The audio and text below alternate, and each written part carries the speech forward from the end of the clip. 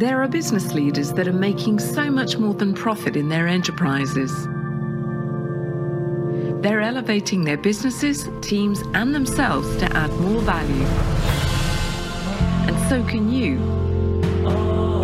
Welcome to the Chris Cooper Business Elevation Show with host Chris Cooper. If you were looking for ways to elevate success while contributing to a better world, you'll want to listen in for the next hour. Now here's your host, Chris Cooper. Hello, this is Chris Cooper, and a big welcome to the Business Elevation Show on Voice America. It's great to be back with you again for yet another week. Just noticed, 3rd of September will be 12 years old. So, this is my on the dawn of the 12th anniversary. We're going to have a great show today, a really thoughtful, thought-provoking one with my guest, Giles Hutchins. This is the 526th unique episode. So, for anyone who's stuck with us from the beginning, thank you so much. It's appreciated. And I also do love to get your questions, your comments when they come through, your ideas. They're always greatly appreciated. So I'd like to say, firstly, a thank you to my guest last week. I talked with Tom Schwab. Tom has an organization that's he's a digital entrepreneur. His background was actually the military, but we talked about guesting in particular on podcasts and power of communication, authentic communication, and that's one of the great things with podcasts and why they become so popular is that people are having authentic conversations and not often not contrived, heartfelt. And people can get really good, insightful information from them. And we talked a bit about guesting. I shared some ideas and thoughts about hosting. Should you host? Should you guest? Well, hosting takes a lot of work and a lot of commitment. I can assure you, having done 12 years now. But the guesting can be a really valuable way to reach an awful lot of people.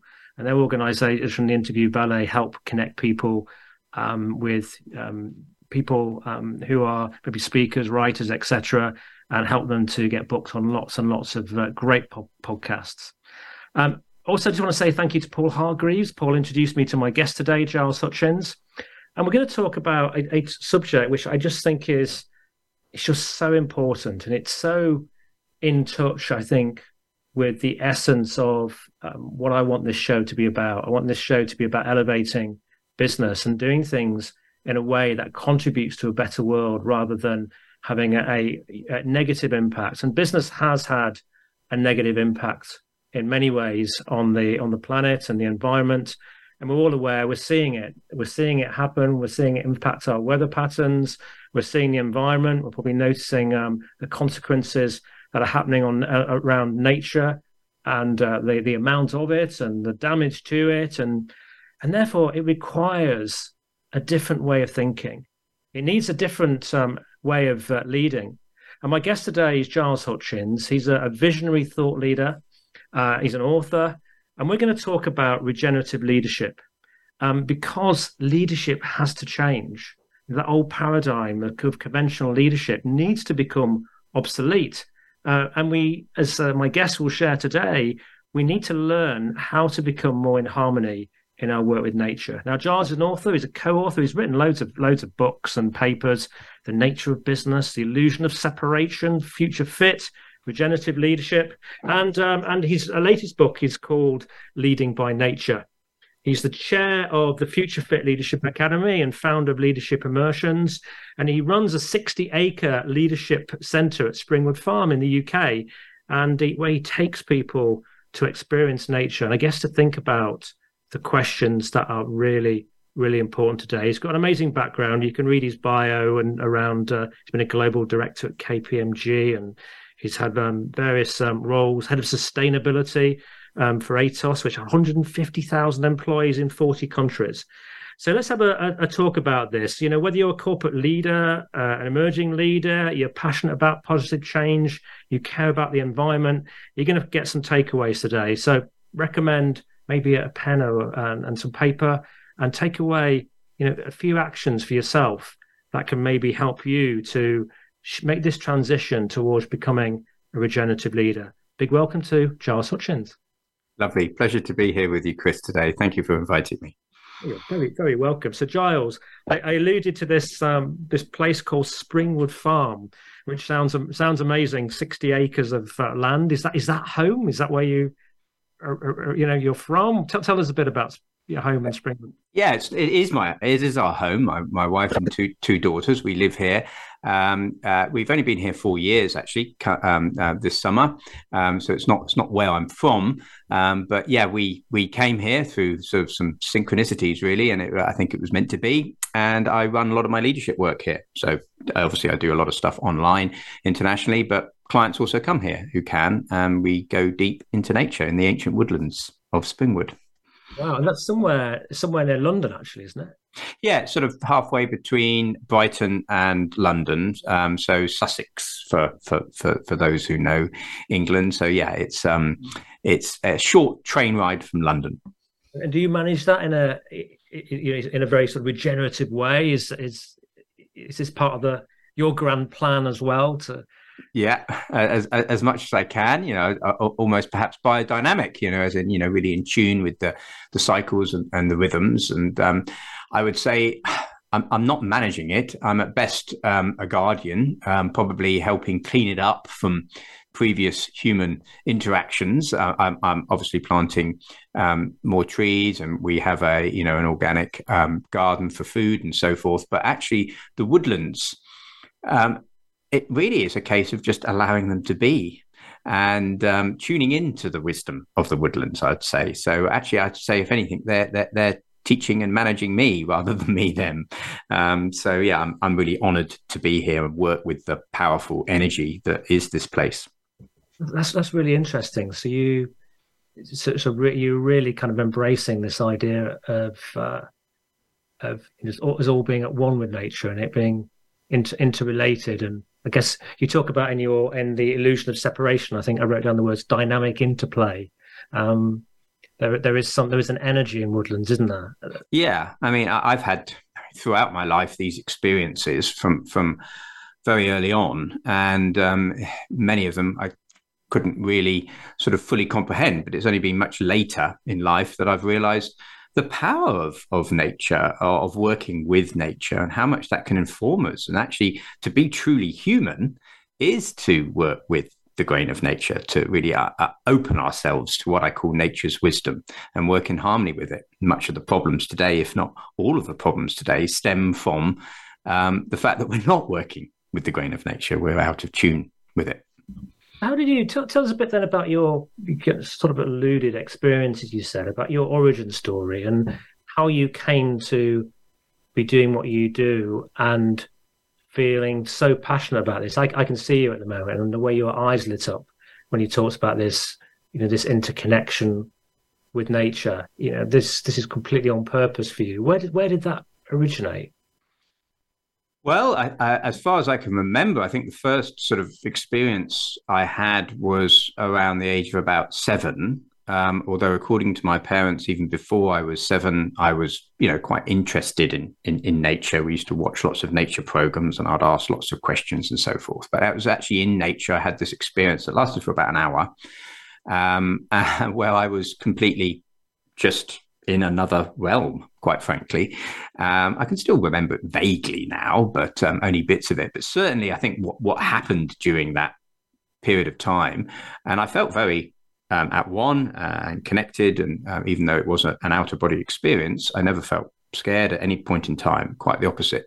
I felt suddenly like, "Oh, this is it," and that helped. I think informed something in me, and I can remember, over the years as a child, having many discussions with my parents about, it was David Attenborough and his nature programs, and that much of the way we portrayed nature as essentially, this sort of blind instinct and things, just like the salmon finding their way home just because of instinct, things like that. I questioned, and it took me a lot longer in life to then understand about things like morphic fields and how nature really works. But I always used to challenge the mainstream thinking.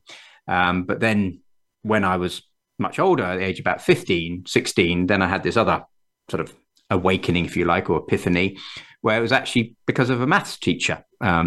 Surprisingly enough, I didn't know, but he was actually a vegan, and he showed us these videos of animals being tested on live in laboratories and being skinned alive in abattoirs, and it really, quite frankly, shocked me big time. I was really felt like something was, almost sort of putting a lance into my heart. And obviously everybody really, quite frankly, in that class, about 30 of us, was shocked. There was no doubt about it. But what was interesting and what unfolded for me that day was two different streams. One was that the wheels came off the road for me in terms of civilization, because I could not comprehend that this was civilized.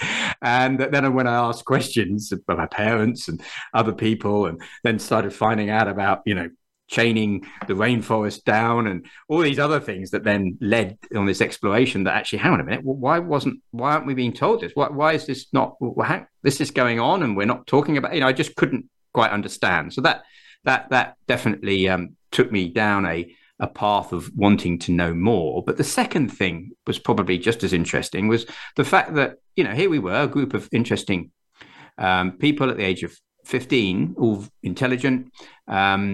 Actually, within a few hours of those quite awful videos, most people had moved on. And it was quite interesting for me to experience that actually, how easy we are just to go along with stuff. Okay, we've moved on. By the end of the week, I think it was only me and one other person still going, still thinking, hang on a minute, this is bizarre. And, what do we do? And by the following weekend, it was literally just me. And I then decided to be a vegetarian. I'm not saying people need to be vegetarians or vegans. That's not the point. But I did decide to, in a school that just simply didn't cater for vegetarians. So for the next 2 years, I just had the, little bits of watery cabbage on the side of the plate. But so that was interesting for me. I think that was quite a pivotal moment. And then there have been other out-of-body and near-death experiences through my life ever since, really. It's some interesting themes there. And it's surprising how many people I speak to are so accomplished in their work and had those experiences early on. There's definitely been a theme over all the shows that I've done. So you're absolutely not alone. And I can't quite myself have experienced that, but I have experienced, and I do experience the energy that you get with nature. I mean, I try and get out in there as much as I can each morning. I feel that. The first self-development book I ever read was The Celestine Prophecy. Yeah, I remember that. Yep. that energy in objects and the kind of field around it. And for me, that's always been an important part. And then you talk about your nature. I got an encyclopedia at age 7 for my birthday on nature, and I used to sit there with David Attenborough, and I got my little notebook and I'd be making notes. And then my wife, she's a GP, and she went to an abattoir in her training and never ate meat again. They tried to get to put you through those things so you see unpleasant things and can deal with it, and she never ate meat again. So anyway, good news is a vegetarian diet does seem to help people live longer as well. That's also very good, I think. Yeah, I mean, it's probably okay to have some meat, as long as I think the point is, let's just be conscious of, I mean, we're at least conscious now of where we get our meat from. So are we getting meat and it's being looked after in some kind of humane way? That said, I think that the amount of meat that we tend to eat as a family is probably significantly lower than average. I think we probably do generally eat way too much meat and things like that, and it's quite heavy for the body. Yes, definitely. We only limited amounts, and I think it's a good thing. I'm going to just make a little note. We'll keep on going, because I want to keep on talking, because this is fascinating. I want to talk about separation, if we can. Yeah. Because I read through your book, The Illusion of Separation, and you share the story in there, really, the causes of the current crisis. Yeah. Why? If you can explain this in a nutshell, you've been a whole book on this, and I appreciate this is not totally easy. Why have we lost that separation that indigenous populations had, still do? They understood these things, and what we might have described as civilized society, ignored it and repelled it and made it sound like it was something that was, primeval and not relevant. Why have we lost that connection? Well, there are, as you say, there's a whole philosophic and historic reason for this, born out of a militarized mind, rising patriarchy, ego explosion, all sorts of things that we can find in our history. But still, for the vast part of our human history, we have had this deep sense of connection. As far as I've explored in detail, it was really over the last 400 to 500 years since the advent of the scientific revolution that we've really come, this sense of separateness has really accelerated. And so what I talk about in regenerative leadership is how these sort of 4 splits have occurred, fractures in our psyche or way of attending to life, really, imbalances, you might call them. One around the left hemisphere and the right hemisphere. We've become more dominant in the left hemisphere, which is by its nature it abstracts reality. It takes things out of their lived in context and, puts things into bits and bytes. And that's become more dominant. So our right brain hemisphere, which sees things in the context, more connected, is actually no longer as fully active in mainstream population. Now, one could argue that when we're children and when we're born, we've got that balance. It's not that it's being sort of brainwashed out of us. It's just when we grow up, due to all sorts of reasons, education, acculturation, parenting, and so forth, actually we prioritize more the left hemisphere. We also prioritize the masculine rather than the feminine. And so what I mean here is not male and female. Inside each of us, we have these masculine and feminine energies, like the animus and anima in the psyche. And the masculine, which is more getting the job done, focusing, driving forward, achieving, has become more dominant. And the feminine, holding space, receptivity, compassion, understanding, has become less. And so again, there's a sort of imbalance there that's formed in society in general. And also going hand in hand with that is this sense of outer and inner. We're focused more on the outer and we're impoverishing the inner, our inner scape. And all of that is underpinned by this sense that we humans are separate from nature, that nature is essentially just a resource. It's no longer sacred. It has no sense of connection to us, and therefore we can plunder it and exploit it. And that sense of separateness from our own home, because it's part of who we are, creates those other splits, those other fractures. And so we probably all sense this. There's this sense of always underneath it all, a slight nagging insecurity, a sense of loss. And all of that feeds these imbalances. And the problem is these imbalances then have a vicious cycle to them. The more we get that sense of separateness from nature, the more we feel we have to achieve and hold on and drive. And the more we have to achieve and drive, the more we lose that sense of connection. So it's unfortunate, but it's vital now for leaders and for all of us to start finding that rebalance inside ourselves. Yeah. And I did another sort of system I was thinking about, sort of capitalism and money, being driven by money. I was learning only a couple of days ago about, in the United States, for example, people need about 2,000 calories a day, but the system over there, production, generates about 4,000 calories per day, and people on average are having 3,600. So, and that was done, exploiting really nature and resources for money, and portion sized increase and all that kind of thing, which is crazy, isn't it? Because we don't need that. Though that sort of competitiveness, that need to grow, to expand, to increase profit, is it's driving us crazy. Yeah, but we all have this ego, and what's happened, and I talk about propaganda that came out of the Second World War and Edward Bernays' and other work in the illusion of separation. What's happened is we're feeding it through a consumerist society for various reasons, rather than allowing our educational awareness to root us back in. For the ancient Greeks, education was to draw ourselves out, to be more connected to who we are. And instead, we're pulling ourselves away from it, as you say, essentially probably to make money and to exploit. But that is unrooting us from life, and it's creating all these problems that we're facing today.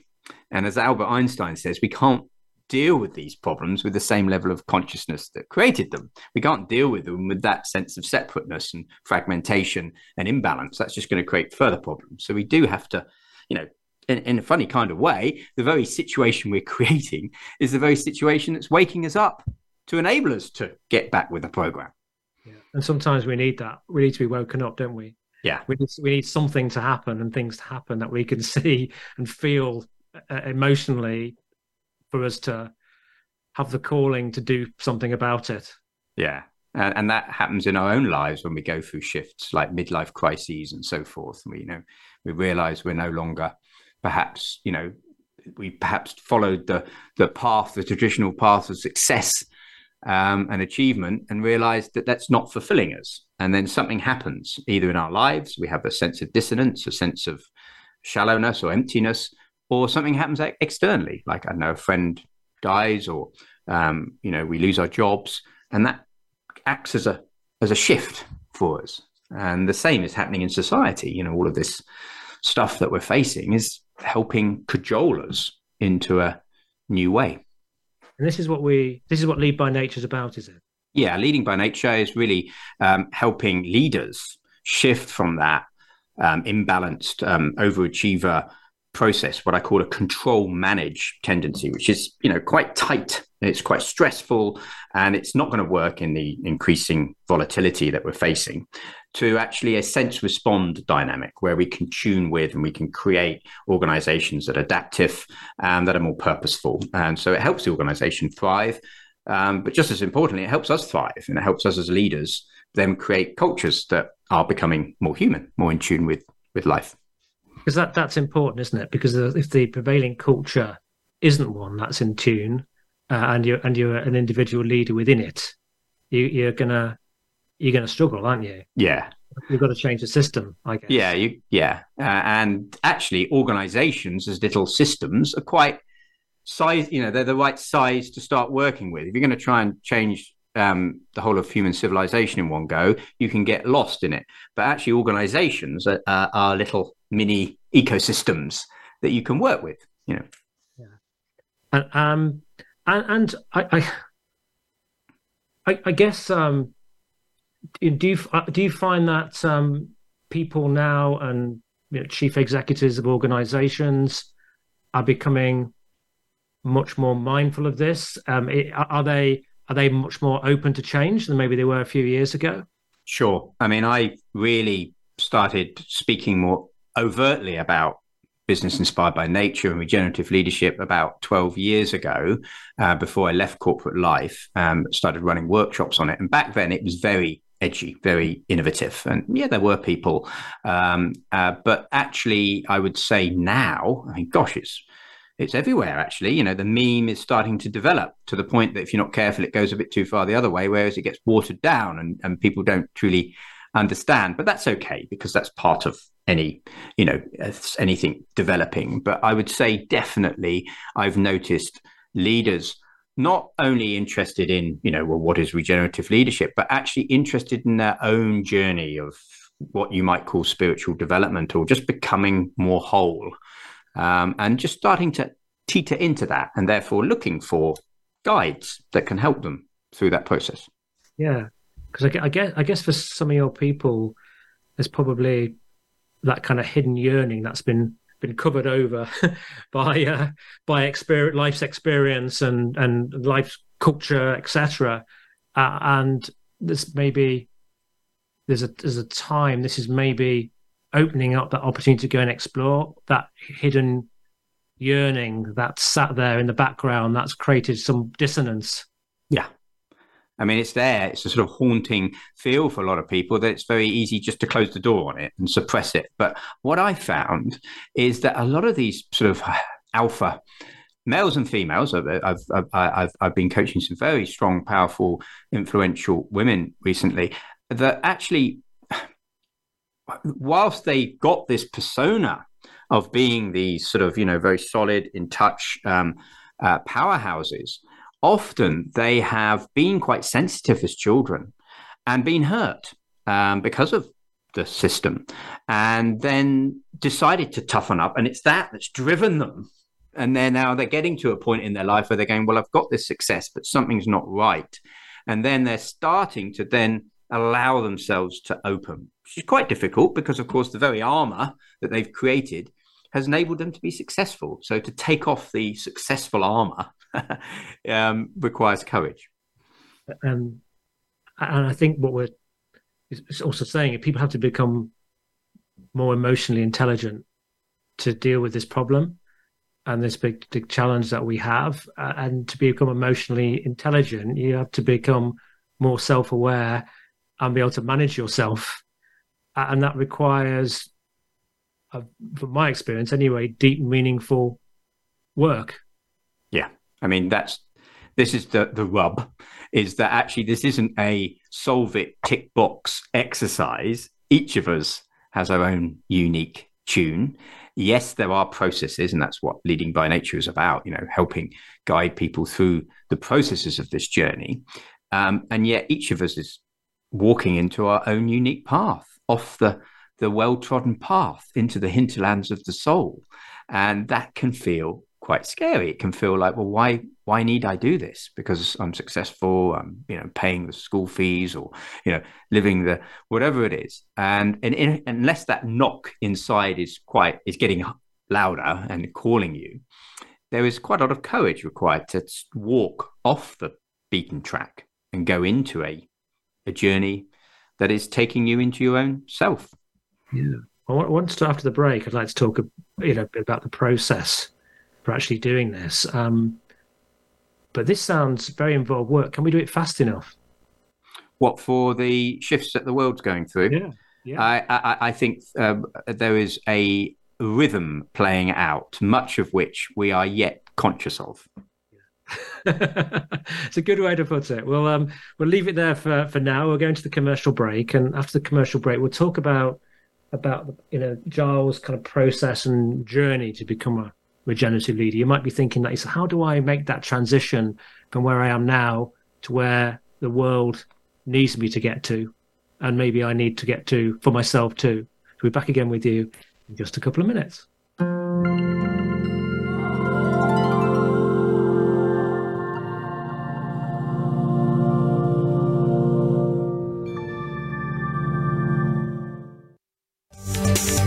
From the boardroom to you, Voice America Business Network. Would you like to work personally with the host of this show to help realize your potential? Chris Cooper supports business leaders and high potential individuals to achieve greater success in their businesses and careers. Support includes the opportunity to join a high return group mentoring and mastermind program called the Achiever Program. One-to-one mentoring and coaching, facilitated leader development workshops and speeches. Email info@bemoreachievemore.com to arrange a free, no-obligation consultation to see how Chris and his team can help you. Have you become a member yet? Sign up now to become a member of Voice America. It's always free and easy. Plus, you get to take advantage of some great member benefits. Get unlimited access to millions of hours of on-demand content across all of our channels. Keep track of your favorite episodes, shows, and hosts in your own customizable library. Find out what shows you might be interested in based on your favorites. Plus, you get insider access with our newsletter. Membership gives you more. Sign up at voiceamerica.com and click register at the top right. Are you a business owner, 1099 contractor, part-time employee, or volunteer who needs group health coverage you can actually afford? Do you know a nonprofit who would benefit from unlimited zero-cost funding? How about cost reduction, school safety, mental health wellness, and more? All these and more are fair game on Finding Certainty. If you want more certainty in your own life, you are not alone. Join us each Friday at 9 a.m. Pacific, 12 p.m. Eastern on the Voice America Business Channel. Find your own brand of certainty and realize your personal American dream with Finding Certainty, hosted by Patrick Lang. Let's unwrap the certainty experience together.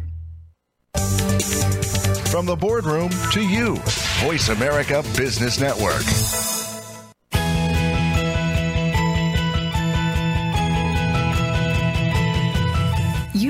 tuned into the Business Elevation Show with your host, Chris Cooper. If you have a question or comment about our show, please direct your emails to chris@chriscooper.co.uk. That's chris@chriscooper.co.uk. Now back to Chris Cooper.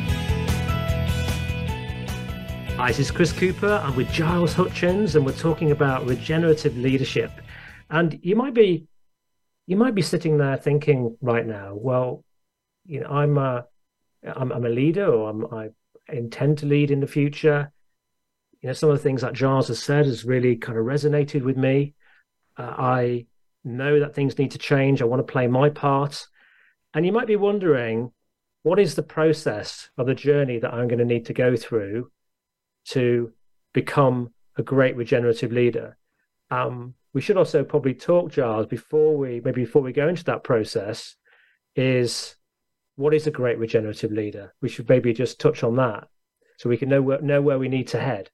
Yeah, well, I mean, a great leader, a great regenerative leader, I think first recognizes that the point of the journey is not to arrive. Now, that's a little phrase I often say I get some of my leaders just to reflect on. The point of the journey is not to arrive, because actually it's the journey itself. And the whole journey of becoming a regenerative leader is a spiraling unfolding, like peeling back the onion. And the process of becoming a regenerative leader is the work. Now, there are, of course, lots of tools which we can come on to in a moment that help us with this. But a great leader is one that is no longer seeking. Yeah. So the first, usually when I come across people and people approach me, whether it's practitioners or leaders, they're searching, they're seeking. That's the beginning. They're finding the call, as it were. But then through the process, they start to develop that integration, and it starts becoming a knowing. And so I'd say a great leader is no longer seeker, but knows. They know how to be in service, and they have that mastery. Now, of course, there's always slipping ups, there's always areas of learning, and the whole process is always becoming. So it's not like suddenly you're finished. No, but there is a deep sense of knowing who you truly are, why you're here, and that ability to flow as life flows, to sense when we're not in flow and when we are in flow, and to sense when the organization as a living system is in flow and really purposeful and not. So you have that sense of knowing. And there are a number of leaders I coach of large and small organizations that are really getting that. And you can see them. And it's really exciting when you see them click into that. And not just leaders as well. There are people I coach who are, in life, just transforming. They're in a stage of life where they're just shifting. And that's helping them shift who they are and their life purpose. Yeah. You're just resonating that. I look at my own work, and just at the core of it today, it's about energy and the flow of it. Yeah, that's what it is, and it's took me quite a number of years to realize that. But that energy and the connection to that energy, and it's just so important. But it is a shift to realize that and appreciate it. I had one of my clients, the HR director, said, saying to them that the work we were doing was actually all about energy, and said, I've never ever thought about that before, never considered it before. And you can see her eyes starting to open. And but I wouldn't 2 years previously when I'd spoken to her, I wouldn't have been able to had that conversation with her even. Yeah, because it made sense. So this is a different way of being. It's like, is it are goals important still? Well, the interesting thing about this is I talk about it being a shift from achiever to regenerator, or to becoming regenerative. And it is a shift. And we can talk about how that shift involves, a process, and essentially involves a death rebirth process. And I know that might sound significant, but it is. And yet the reality is, because our minds, our left brain hemispheres like to see something moving from something, from stage A to stage B, and we have to work with that because it's dominant. But the reality is actually we are moving to achiever, not to achiever to regenerator. We're actually moving from achiever to achiever and regenerator. We still need the achiever. We still need to be able to get the job done, get out there and make things happen and have the ambition and the drive, but just not to the extent that it's starving our soul. That's the point. Yeah, I've had clients, for example, who've maybe got got really into meditation, and then they get to a point where they do so much meditation that they're almost as though they've been taking magic mushrooms. Their desire actually to achieve anything has gone into a completely different state. So I think it's that balance, isn't it? It's that balance of actually, if you're purposeful, you know why you're here, then that can help drive you along towards achieving something. But I suppose the message of this show is that ultimately we want to make sure that is a good thing, and a positive thing for the world. So tell us a bit about your process then, the journey that someone goes to make this transition from leader to regenerative leader. Yeah, so it's a spiraling process, but for the purposes of the book Leading by Nature, I keep it quite simple and use actually the framing of a U going down one side, along the bottom, up the other. And I also use some of the language of Otto Scharmer's theory U. And so sort of the part one, if you like, of the book, and also the process, the shift, is opening into that shift, and opening into the shift, letting go, that inner turn, recognizing that something needs to change, is I call sort of open mind, where we're starting to draw upon living systems, starting to look at how living systems work and applying that to leadership and organizational development. There's all sorts of frames and tools that we can use, like biomimicry and systems thinking and so forth. But it's much at the head-based level. It's not until we start moving down the U and actually start to have what I call embodying the shift along the bottom of the U, which is the heart of the Leading by Nature process. And that embodying the shift really is the inner journey. And that naturally involves psychology, whole process of integration, of starting to unpick those splits, fractures I talked about earlier, and reintegrate ourselves. So it's a death rebirth process. And the interesting thing is Joseph Campbell, the famous mythologist, and many others that have explored all the ancient wisdom traditions and great mystery schools around the world, have recognized that there's this simple process in all of them, in all of the shamanic communities and all of the high cultures throughout the world. We see this process, this three-stage process of departure, dismemberment, return, or departure, death, and then rebirth. And it's the same with this, the departure, the opening into the shift, the exploring and learning from living systems to overcome that mechanistic materialism, and then going into a process of embodying, letting go, opening into nature's wisdom, allowing that deep sense of interconnection so that we can integrate those fractures within ourselves. And then we can bring out into the world our service, and we can allow a rebirth, a return back into the world in service of something that is deeper within inside ourselves and within life itself.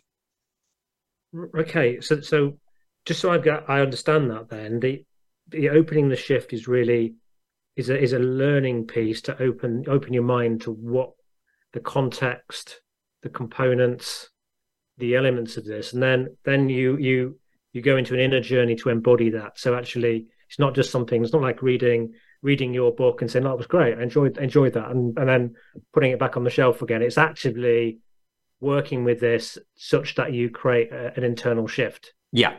And then basically the manifesting is what you go away and do with it. Yeah. And that's why there's processes and framings in the book that help you then undergo that journey. But really that journey, it's an inner journey, and there's lots of tripwires and potential cul-de-sacs and marshy lands, or whatever analogy you want to use. So it is sensible perhaps to have a guide through that journey, or many guides, and sense what's working for you. But essentially that's integrating the shadow, it's cultivating wholeness. But what's interesting about regenerative leadership, it's not just working on ourselves, we're also working on the system in parallel. Yeah. So, and the important thing is, back to our achiever and regenerator, if you're a business leader, you can't just suddenly go off and start working on yourself. The work, the prima matera, is what you're doing on a day-to-day basis. So we're not going off to the mountains. We're not escaping. We're in it. And therefore we look at the organization as going through a shift. And the fundamental shift is from seeing the organization as a machine, top-down, hierarchic, siloed, command and controlled, into actually seeing the organization as a living system, and recognizing that it's full of these messy human relationships, and yet it has its own essence, its own evolutionary potential, and it's it's a learning system that we can start holding space for and learning to sense into. So we're simultaneously working on ourselves whilst also working with the system. And the way we work with the system subtly shifts from a kind of control manage into a sense respond, and we start to open. And with that actually comes more energy can flow through us, because we're no longer grasping at life, we're actually starting to flow with it. You utilize in the book a system that I've had some familiarity over the years, which is spiral dynamics, to sort of explain that. And that actually, if people sort of study the book, that does give a sense, doesn't it, of the journey really that we need to go through. Yeah, it's interesting. I mean, Claire Graves is one of the original thinkers behind that model. And there's many other models, adult developmental psychology models, that really just show that as leaders, and they've studied with thousands of leaders, that we go through these shifts in meaning making. And what Claire Graves said is that, and he noticed this even in the 70s, but he said over the next couple of decades, we'd see more and more that this shift in meaning making, quite a significant shift. He went as far as saying it's not merely a transition to a new level of existence, but the start of a new movement in the symphony of human identity. And I love that because of the symphony aspect, that we're in this movement, we're tuning more deeply into nature. And one of the things that some people often overlook when looking at these models is how he recognized the importance of arcing back to some of the ancient wisdom traditions, to the shamanic deep sense of connectedness to nature, that we're not turning our back on our past, we're reintegrating some of that earlier learning into our modern worldview. Yeah. That's an interesting and positive development that I'm certainly seeing that with people, and hearing it with people I'm talking to about them getting closer to,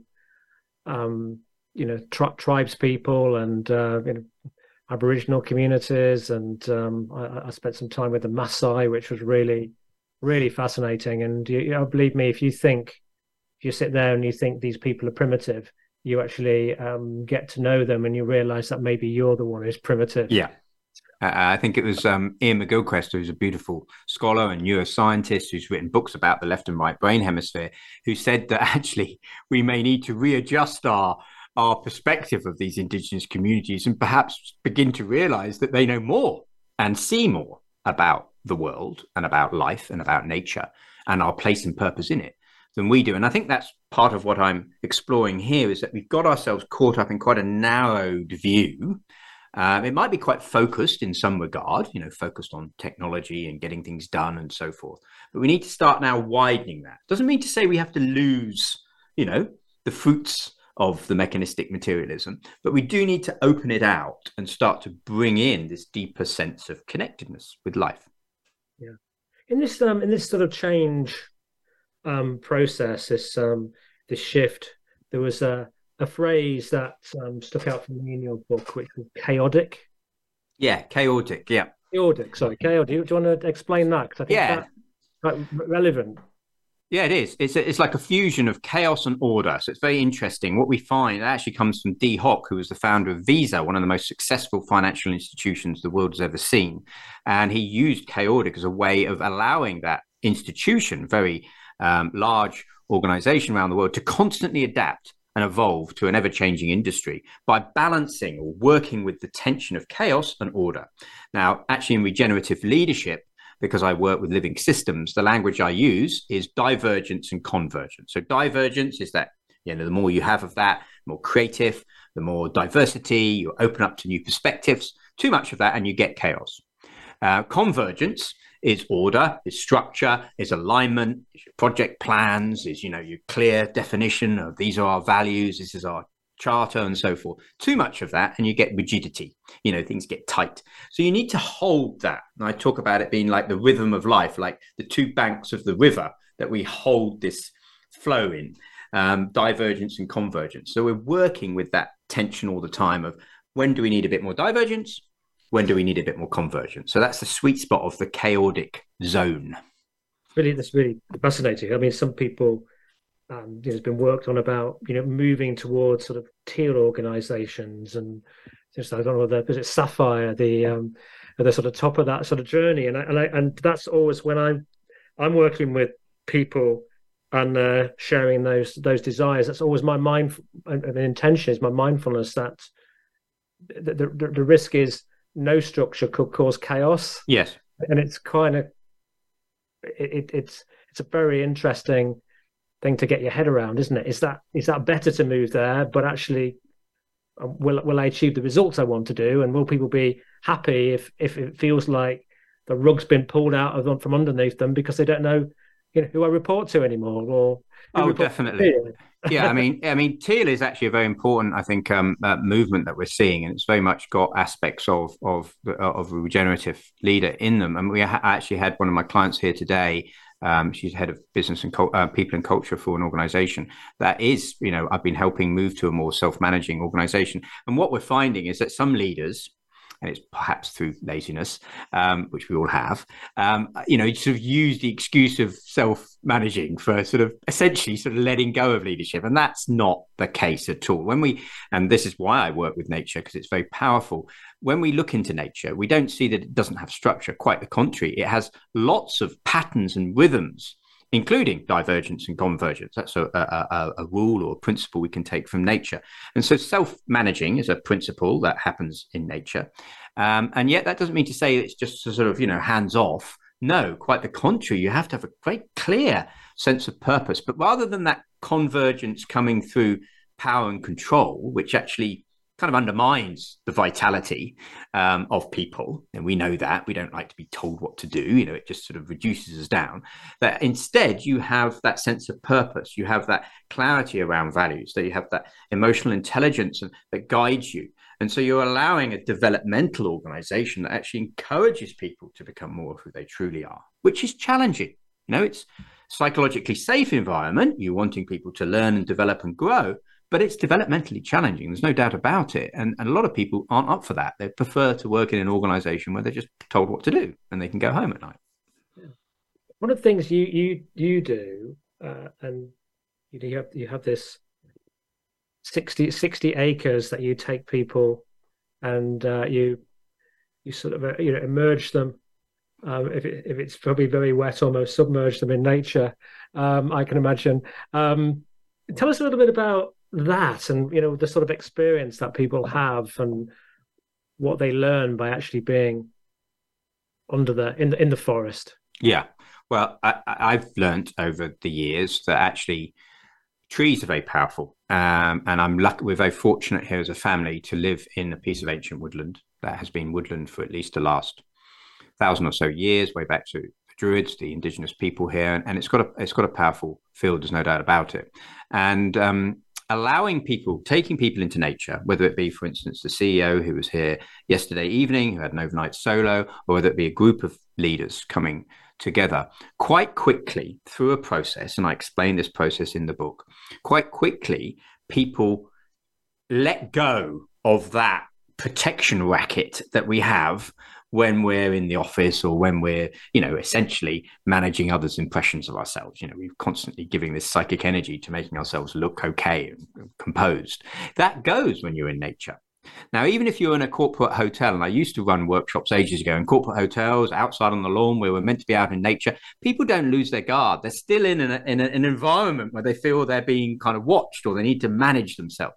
When you're in nature, in the wild, quite quickly people start to, those protection rackets start to ease. And aiding that is my own process of allowing and working intentionally with that person. And before you know it, within an hour of being with them in a coaching session, they are in a completely different space. And that is just the beginning then of being able to do deep work. So if it's a one-to-one session, it's usually at least 2.5 hours together, so we can get somewhere. And if it's the first time I'm with them, probably 3, and then we have a journey. But sometimes people come overnight. So this particular gentleman yesterday came about 4 o'clock, left about 9 o'clock this morning. He's a busy business leader, all sorts going on in his workplace. To give himself that space was quite a challenge, but actually it was deeply rewarding. And that'll pay off for weeks to come. I actually have a Swedish CEO. She comes and she's now does 3 nights in the woods. The first time she came, it was 1 night, and then the next year it was 2 nights, and now it's 3 nights.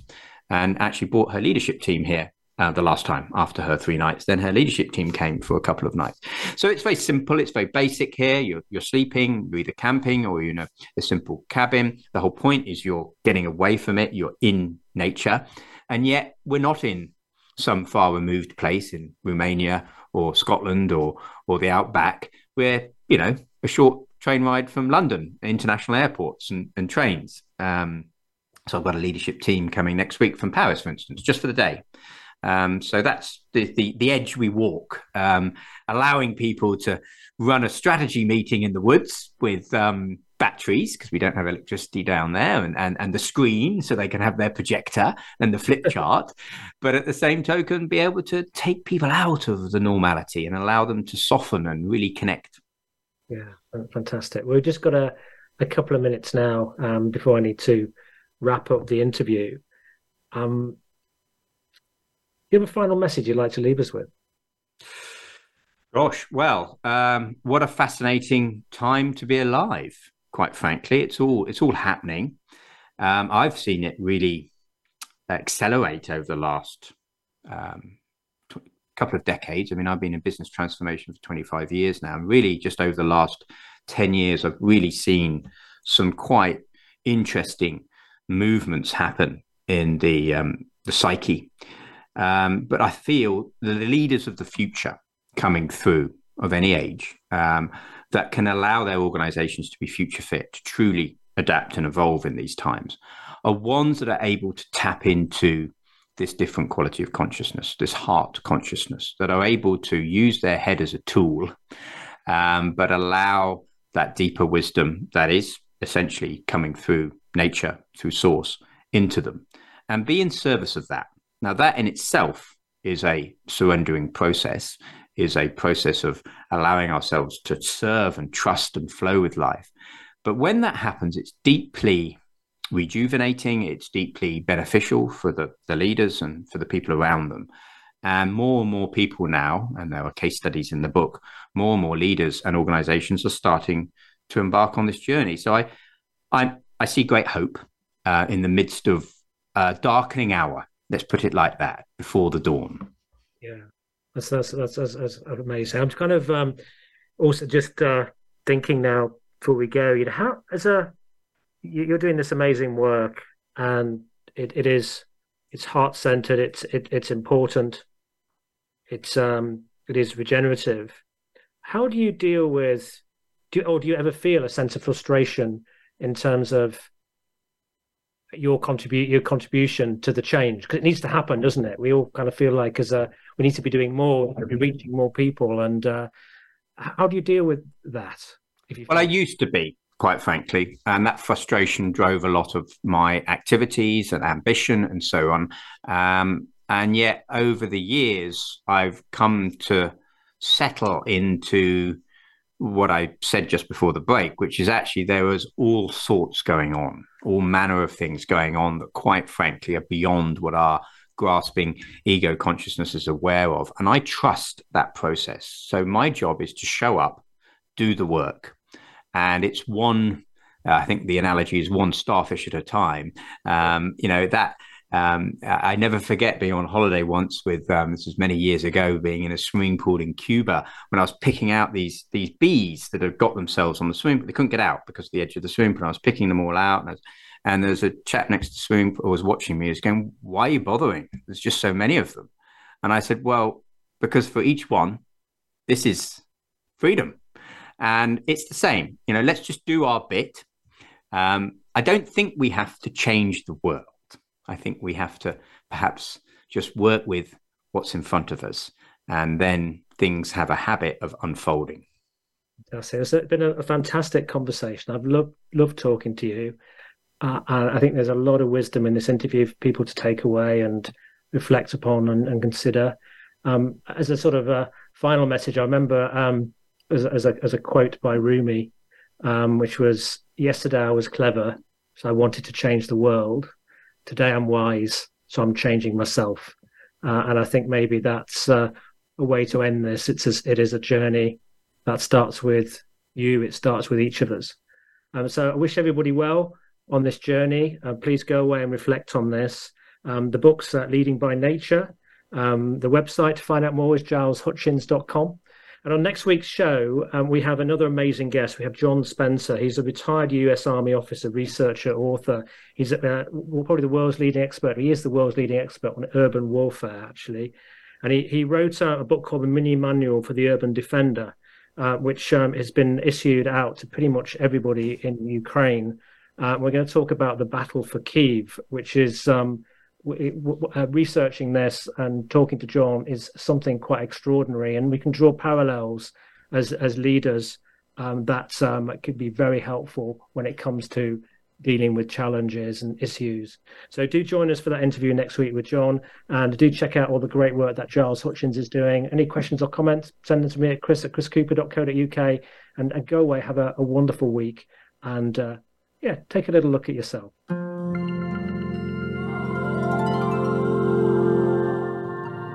We thank you for listening to the Chris Cooper Business Elevation Show.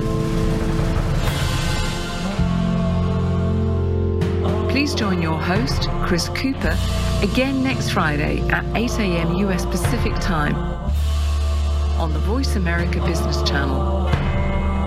Be more. Achieve more.